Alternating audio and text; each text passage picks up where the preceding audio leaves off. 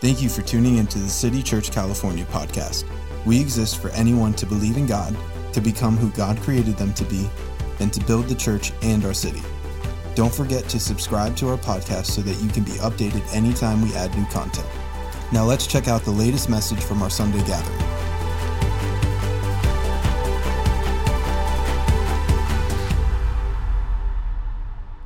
Hey, we are in a series, we're starting a series today called I Am. And the reason why we're talking about these two words, I am, is because they were the words that were first spoken by God in Exodus chapter 3.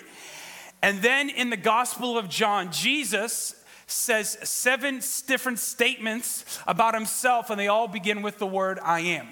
And so what we're going to be doing between now and actually Easter is we're going to be looking at some of these statements that Jesus said, like, I am the good shepherd. I am the bread of life. I am the resurrection. And we're going to see really what this means to us and what it really means and how it reveals who God is. Because that's the important thing.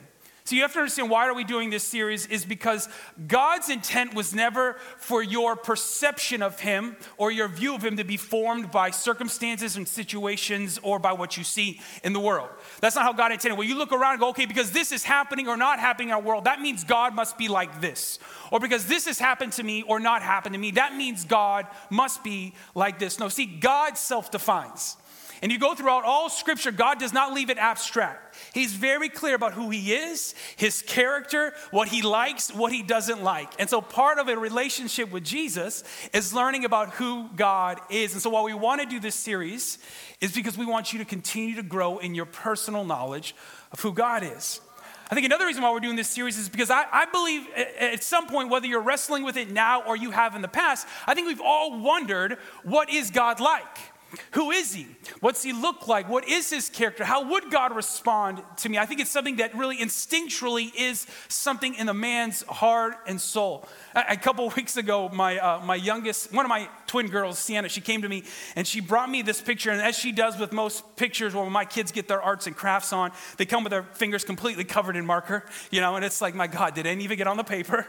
And thank you, Jesus, for washable markers. But she brought me a picture, and I brought it with me, and we're going to show it to you really quick. This is what she brought me. And so I was like, what is his, who is it? What do we got here? And she said, that's God. I said, that's God? She goes, yeah, that's God. I was like, man, way to go, Dad. I got my daughter drawing pictures of God. I am incredible. I said, that's God, huh? All right, well, I can see it. Yeah, sure. And so here's why I'm showing you this picture. Because I even think at a young age, it's like instinctual to want to know what God looks like. Like, this must be God. What does God look like? I think I'm going to draw him, right? I want to know what he is like. And just so you don't think, and I don't want you to make you feel like you're a horrible parent because, Mike's kids are drawing pictures of God and your kid's drawing. My son Ford drew a picture the other day, and I thought I would just show this one to you too. This is more to make you feel better. That's a one-eyed monster named Timothy. And he said he's smiling. That's what he said when he gave it to me. So my daughter's drawing God. My Ford's drawing monsters. So pray for Ford, y'all. God, he's knocking at the heart of his door, man. Someday he's going to let him in. Nothing to do about the message. Just want you as parents to feel better. You don't have it all together. Sometimes we win and sometimes we lose. It is what it is. But I think it's true. What is God like? What's he look like? It means a lot, actually, because when I begin to understand who God is like, I begin to understand who I am. My identity is connected with who I know God to be. And so what we want to do in this series is through the words of Jesus, we want to learn who God is and as a result, who we are, and really what we need and how what we need can be found in him. And so before we get to one of the phrases that we're going to look at Jesus, I want to just take a moment to talk a little bit more about this word I am, where it comes from, because it has a lot of significance. And so before we can talk about I am this, we have to see where it comes. So if you got your Bibles, turn with me to Exodus chapter 3. At our church, we bring 2 things to Sunday mornings. We bring our Bibles and we bring a friend. And so I want to encourage you to bring it out. It's a pretty easy book to find, go all the way to the left of your Bible. And it's the second book. So Genesis, Exodus. If you're newer to your Bible reading, there's always two numbers separated by a colon. The first number is your chapter. The second number is your verse. And so we are here in Exodus chapter 3. No judgment if you've got to roll to the table of contents to find where we're going. Come on, somebody. There are no gold stars to know where every book of the Bible is. You tell me to turn to Zephaniah, I'm going to the table of contents and finding it. Come on, here we go. Exodus chapter 3. And what we're going to see, quick backstory, God is going to speak and have this interaction that we're going to jump into with this guy named Moses. And what's happening is God's people, the Israelites, have been in slavery to a group of people named the Egyptians for over 400 years. God's about to use this man Moses to free them and lead them out of this slavery and into a new life. And so what we're going to jump into is where God begins to lay out this call on Moses. So Exodus chapter 3, starting at verse 9, God's speaking here. He says, "Look, the cry of the people of Israel has reached me, and I have seen how harshly the Egyptians abuse them. Now go, for I am sending you to Pharaoh. You must lead my people Israel out of Egypt."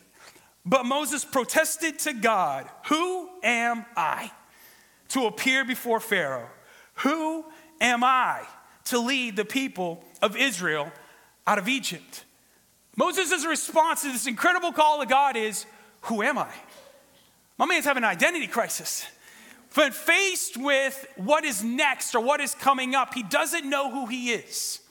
And I think for some of us, sometimes where we can struggle is we are lacking in our understanding and identity of who we are. Maybe you have, because of something that has happened in your life, a loss, an end of something, maybe you're struggling with, well, who am I? You know, some of you young 20-year-olds, you're walking into what sociologists call the quarter-life crisis, which is like you all of a sudden, you're out of high school, you're starting into college, you thought you knew what you wanted to do, and all of a sudden, you're kind of getting messed up a little bit, and now you're like, who am I? Just like Moses, there is a lack of knowing who you are. And here's the thing, if you don't understand who God is, you'll never fully understand who you are. So this is where Moses is at right now. We're all there. This guy's been on the side of a mountain. He's a shepherd, been there for 40 years. All of a sudden, God appears to him, as we see in this account, in a bush that's burning, it's on fire, and God speaks to him and says, "Hey, I'm going to call you and use you in a great way." And Moses goes, "Who am I?" Here's God's response. But God answered, "I will be with you. And this is your sign that I am the one who has sent you. When you have brought the people out of Egypt, you will worship God at this very mountain." But Moses protested, "If I go to the people of Israel and tell them the God of your ancestors has sent me to you, then they will ask, 'What is his name?' Then what should I tell them?" There it is, Moses. Now you're asking the right question. The question does not need to be asked, "Who am I?" The question is, "God, who are you? What is your name?" Because in order for me to really walk this out and fully do what you want me to do, I need to know who you are. So the question we're asking today and in this series is not who am I? The question is, God, who are you?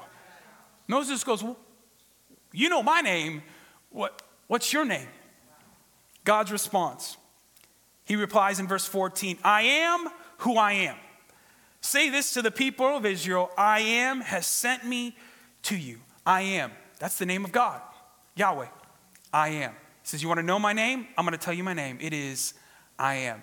This is a significant moment in the history of mankind, because up until this moment, God has been known, but God has been known by labels. God has been known by titles. This is the first time that God introduces himself by his name.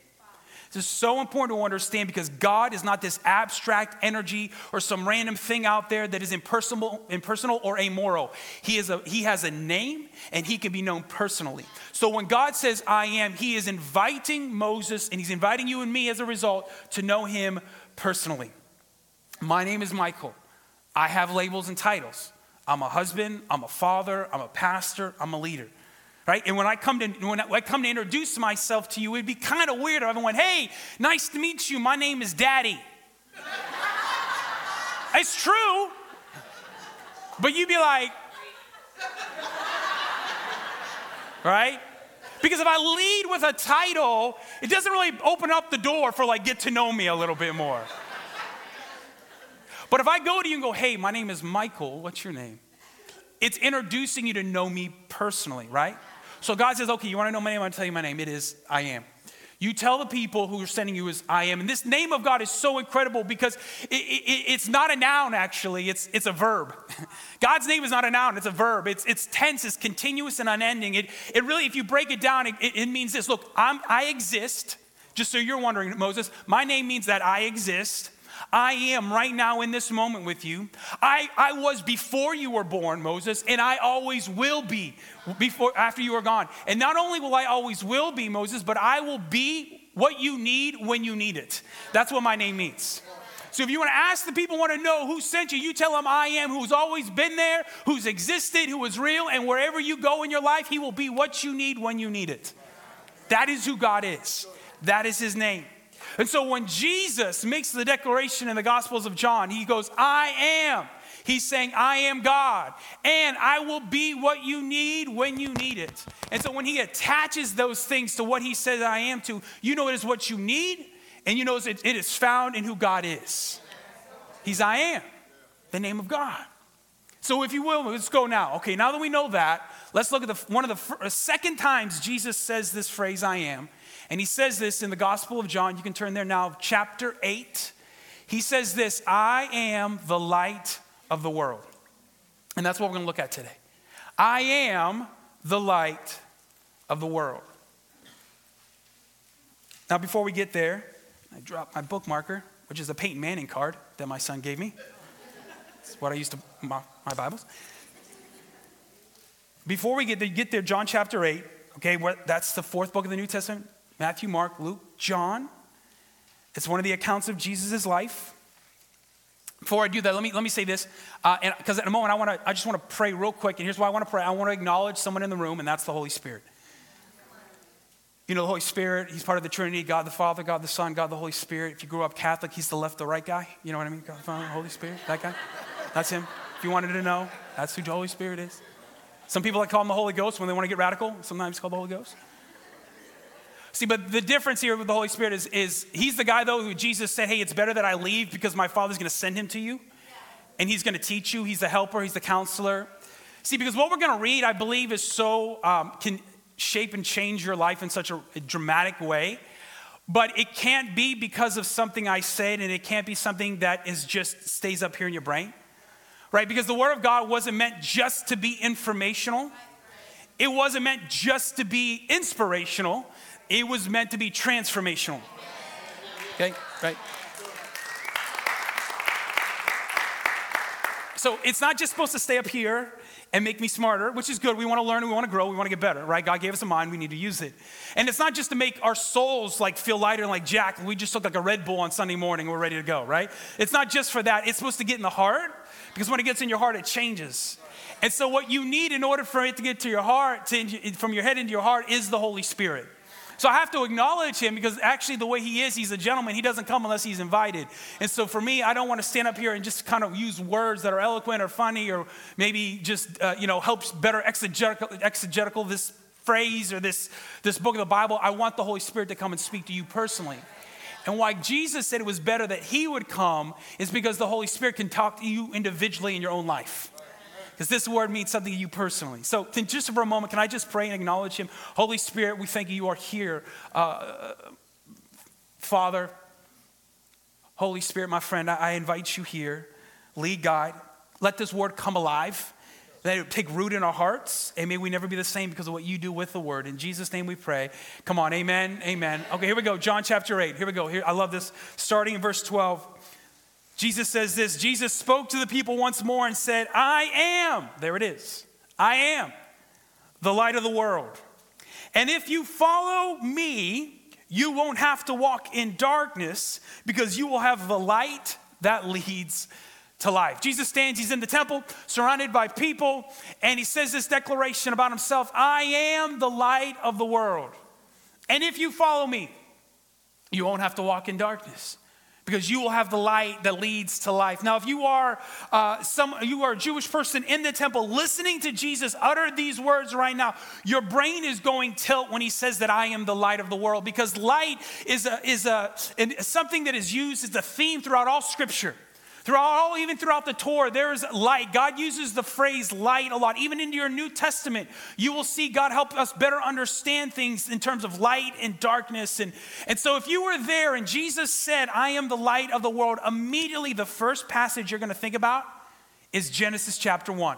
So do me a favor, keep your finger in John or use what we've got here, this little bookmark, put that in John because we're going to get back there. But in a moment, right now, we're going to go to Genesis chapter 1. It will be the easiest place you will ever find anything in the Bible because it is the very first book of the Bible and it's the very first chapter of the Bible. Genesis chapter 1, here we go. Now listen, why is it so significant? And what does it mean that Jesus would say, I am the light of the world? Let's go back to Genesis chapter 1. Here it is, starting in verse 1. In the beginning, God created the heavens and the earth. And the earth was formless and empty, and darkness covered the deep waters. And the Spirit of God was hovering over the surface of the waters. Then God said, let there be light. And there was light. And God saw that the light was good. And then he separated the light from the darkness. 3 words that is described to the planet right now at the very beginning of Genesis chapter 1. Your verses may be a little bit different. Here's what mine say. Formless, empty, and dark. Formless, empty, dark. Formless, there's no shape, there's no form right now. It's just, actually some translations, the Message paraphrase says there's chaos. There's no boundaries, there's nothing to separate sky from the ground, from the water, from the land, the valleys, from the mountains. It's formless, it's chaos. There's no form, there's no shape, there's no identity. It's empty. There's no life on the planet right now. The world is not created yet to be able to sustain and grow and reproduce life. It's dead, there's nothing on it. And it's dark, it's dark. No light whatsoever. It's just dark. I wonder, formless, empty, dark. I wonder sometimes if we could use some of those words to describe maybe some of our lives or certain areas of our lives where we're formless. We're like Moses in Exodus. We got no identity. We don't really know who we are. Life is chaotic and it's disorienting because we thought we knew who we were and then this happened and we're not sure anymore. And so there's this lack of clarity. There's lack of formation happening on the inside of us. Or it's a certain area. Because of how we grew up, we're a dad, but we don't know how to be a good dad. We have no identity in that. We came very, very poor and we don't know how to think like differently than a poverty mindset. And so there's this lack of formation in our life, this lack of identity of who we are and how we're to think and how we're to live and how we're to respond and how we're to treat people. It's formless. Maybe it's empty. There's no life in you. There's no life in that area of your life. There's nothing coming out. It's dead. There's nothing. There's no joy. There's no peace. There's just sorrow and there's chaos and there's trying to struggle and there's confusion and there's anxiety. And I look at my life doesn't. No, I don't see much life in it. Or maybe it's dark. It's dark. There's things in your life you're hiding. You put it in the dark. Things that you have done, things that have been done to you, and nobody knows. So you hide it. It's in the dark. You put it away, and no one knows. And so it causes you to live a life that's duplistic, where you live one way here in front of your spouse or with somebody else, but in reality, there's something else lingering in the dark because it's just dark. And you sit down sometimes with pastors and they ask you, how are you doing? And you let them on the surface problem. You give them the really, this is it, but really it's not this. There's something in here that's in the dark. I wonder if we evaluate our life and let the Holy Spirit right now reveal, is there an area or is it my life in general that is formless, it's empty, it's dark? What does God do when he comes across something that is formless and empty and dark? God's answer to the problem is light. So God said to the world, let there be light.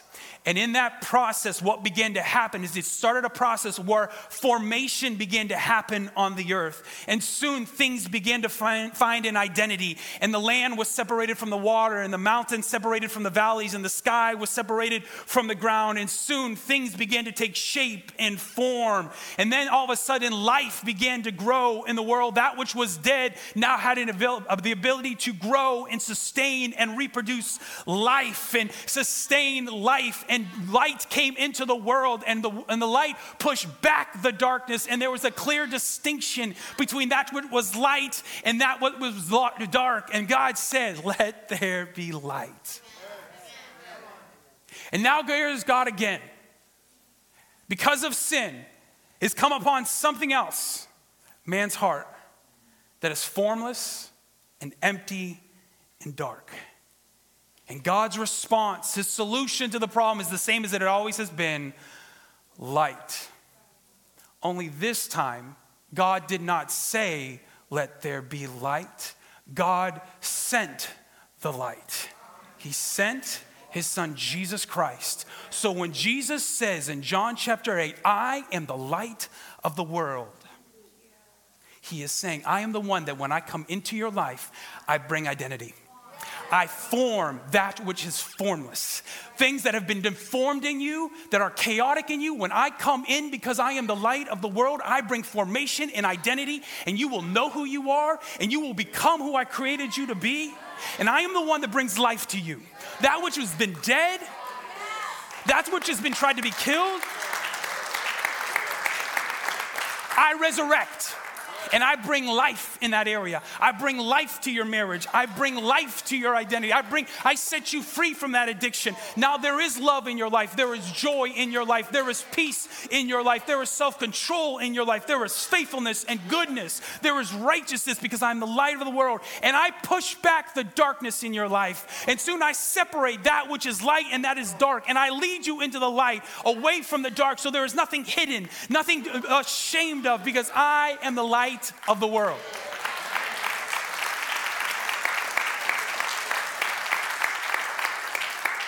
Wow, Jesus, the light of the world.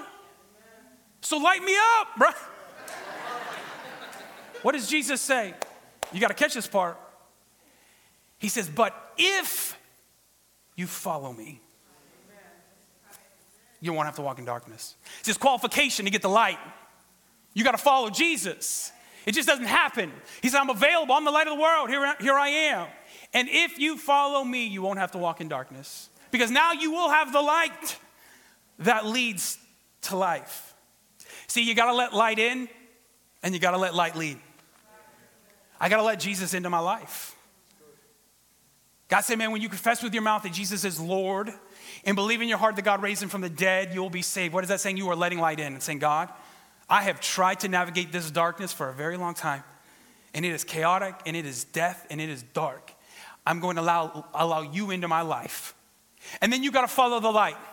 You got to allow God to define that which is light and that is what is dark. See, that's the problem for some of us. You follow Jesus, but you're still not fully letting him tell you, no, this is how you're to live your life. This is what light looks like in your marriage. This is what life looks like when nobody else is watching, and this is dark. See, here's the good thing if you think God is just this basic energy thing, because basic energy, abstract, can be an amoral thing.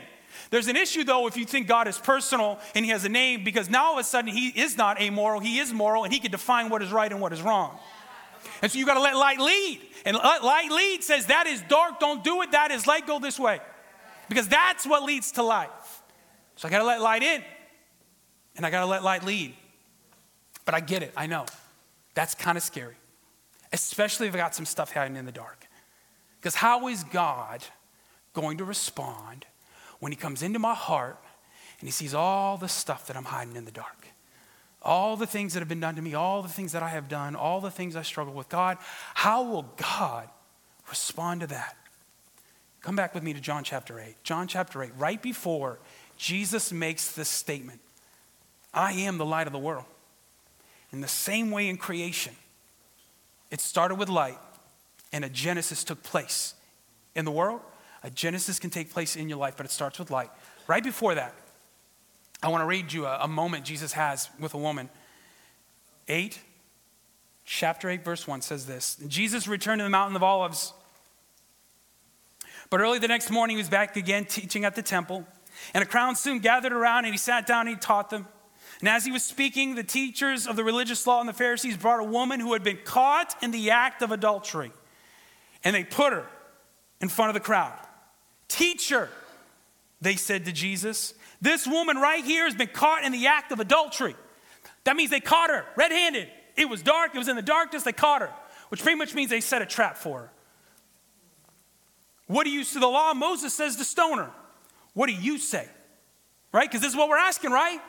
God, I get caught. God, it gets exposed. What are you going to do?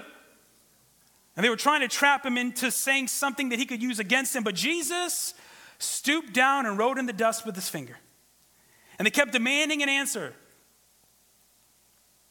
So he stood up again and said, all right, but let the one who has never sinned throw the first stone. Just so we're clear, the only one that could have thrown a stone was Jesus, because he's the only person on this planet that could ever throw a stone because he was perfect. He was all man, he was God, but he never sinned. He said, okay, the first one who's never sinned. Go ahead, chuck it at her.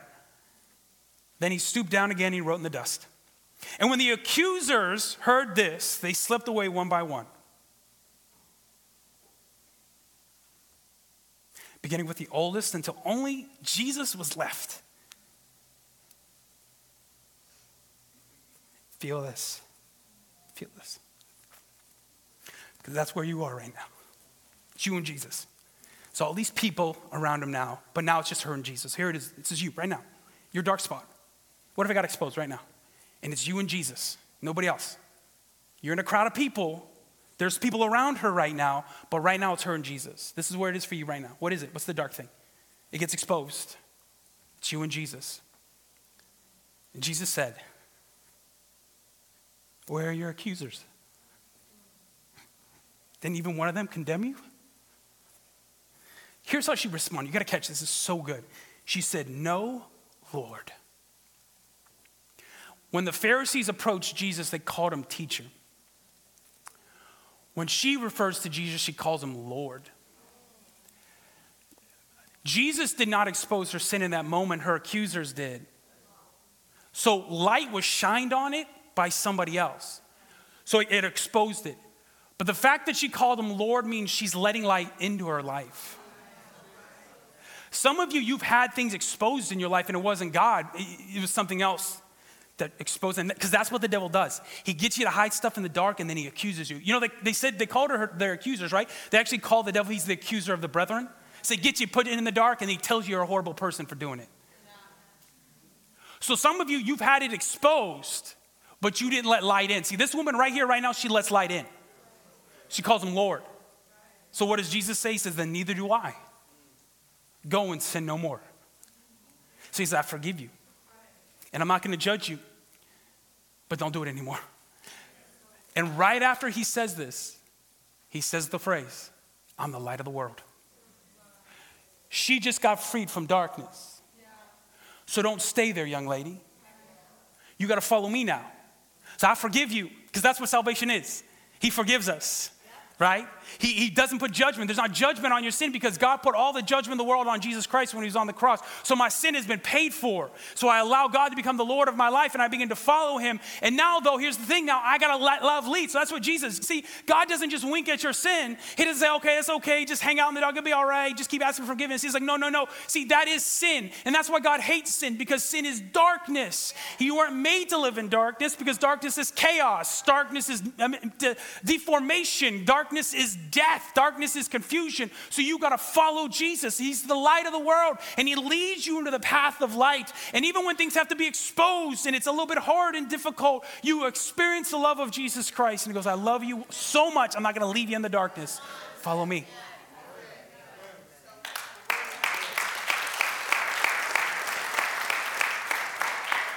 And ask the worship team to come up. And some of us, what our decision needs to be for the first time, we have to let light in. For some of you, there may be a moment where you got to confess a couple things to a couple people. That's okay. Just expose it. It ain't worth living in the dark. I'm telling you, it ain't worth it. The devil tries to convince you that it's okay, and that what if this person responds this way? What if they leave me? What if they say this? What if they? Look, it's dark. You know what's on the other side? It's light. You know what's on the other side? It's forgiveness. You know the other side? It's a way out. You know what's on the other side? It's life. It's life. Because Jesus is the light that leads to life. It's freedom. It's restoration. It's a Genesis process in your life. It's a formation of who you are. It's like coming into the identity of who God made you to be. It's life coming out. That area that was hidden, it's a beautiful thing. God uses that as part of your story and your testimony. And so it no longer becomes something you are ashamed of. It becomes a part of what Jesus delivered you out of. And there's a reason why so many people can stand on a stage and say, hey, look, I used to deal with this and this is what I struggle with. But now what, look, Jesus did. You go, man, I can't believe they would say that. Why? Because they were in darkness, but now they're in light. And they're not ashamed of it anymore. Because they know what comes on the other side is forgiveness. It's the way out. What's the area of your life that's dark? Let light in. Let light lead. Jesus is the light of the world. And I need that light. And when I invite it in, it lights my path. And now all of a sudden, I'm what the Bible says is I'm a child of light. Now all of a sudden, I carry that light with me. And I go into the dark places of my life, of the world, in my community and in my city and in my family. And I bring that light with me. And that light shines and lights up the darkness. Here you have to understand this. There is no great cosmic battle between light and dark. There is no battle at all. Where light comes, darkness goes. There's no if, oh my God, I hope that the light that's on the inside of me somehow cosmically will battle the no. Darkness only exists where light is not.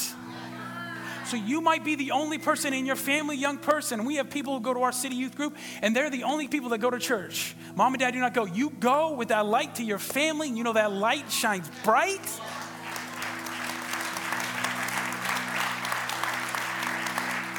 How does that light live? By the way, I live my life.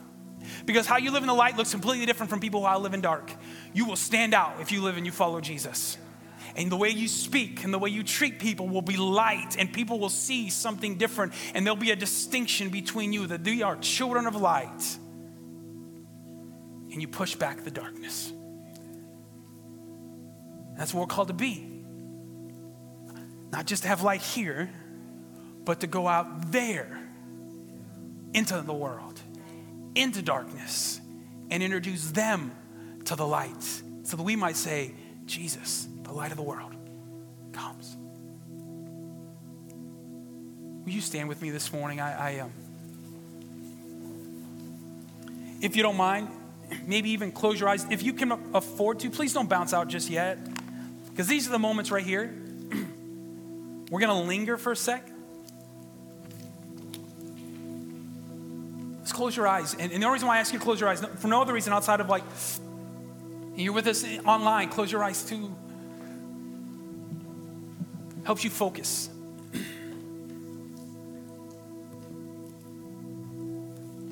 I'm going to offer 2 invitations. The first one is simply this. Some of us in this room, the first thing you need to do is you need to let light in.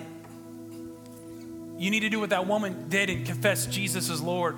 You know what's really crazy in John chapter 9?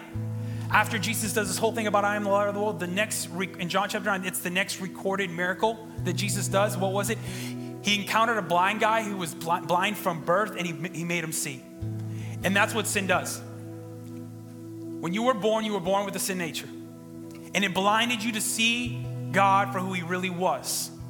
So Jesus came to the earth that you might experience a miracle of sight. And you might see Jesus for who he is, which is Lord, the light of the world. And when you let him in, he comes and does what we talked about. And so this morning, before I go any further, if you're in this room and you need to let the light in, you were born blind, and now Jesus is here about to do a miracle in your life, and you're going to be able to see God for who he is. That means you're going to be able to see who you are, and you're beginning to see what life looks like with Jesus. So I'm going to ask you on the count of 3. Here's what I want to do. I just want to know who's going to be praying this prayer with me. So in a moment, I'm going to ask you to raise your hand so I know. So on the count of 3, if that is you, I want you to raise your hand so I know I'm praying for. 1, listen, I was blind, but I want to see, and I want to make Jesus the Lord of my life. 2, I want light to come in and illuminate my life. I don't want to live in darkness anymore. I want to live in life. 3, will you raise your hand for me real quick? Anybody in this room? Thank you. Thank you. Thank you. Thank you.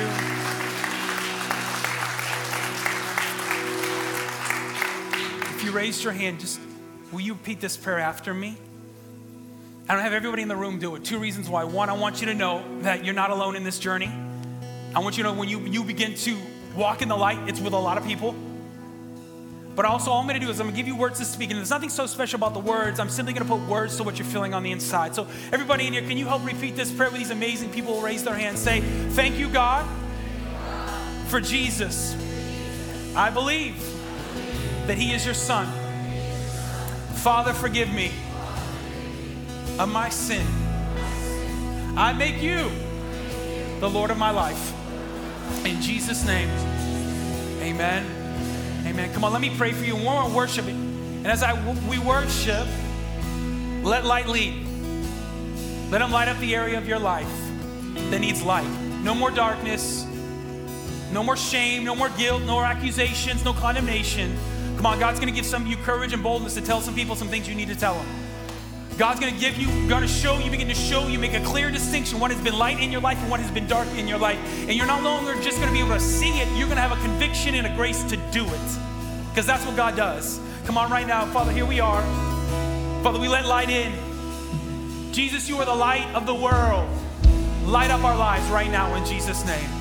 Light up the darkness. God, that which is dark, expose it. That which is dark, God, right now, I pray you would expose and light up. Father, I pray that right now in this moment, the people in this room and online, they would feel love. They would feel forgiveness. God, they would feel guilt and shame being broken off of them in Jesus' name. Holy Spirit, right now, I pray a Genesis process that would happen in people's lives right now. I speak formation that is happening, identity that is given, dreams and visions that are becoming clear. I speak life into these people right now. I speak life into us. Father God, life into our marriages, life into our families, life into our hopes, life into our dreams. Addictions broken off of us in the name of Jesus. And I speak life in Jesus' name. Light that lights up the darkness right now. We so appreciate you spending time with us. If you'd like to invest into what God is doing through City Church California, you can go to our website, citychurchca.com, and click Give. Thanks again, and we hope to see you at one of our campuses this Sunday.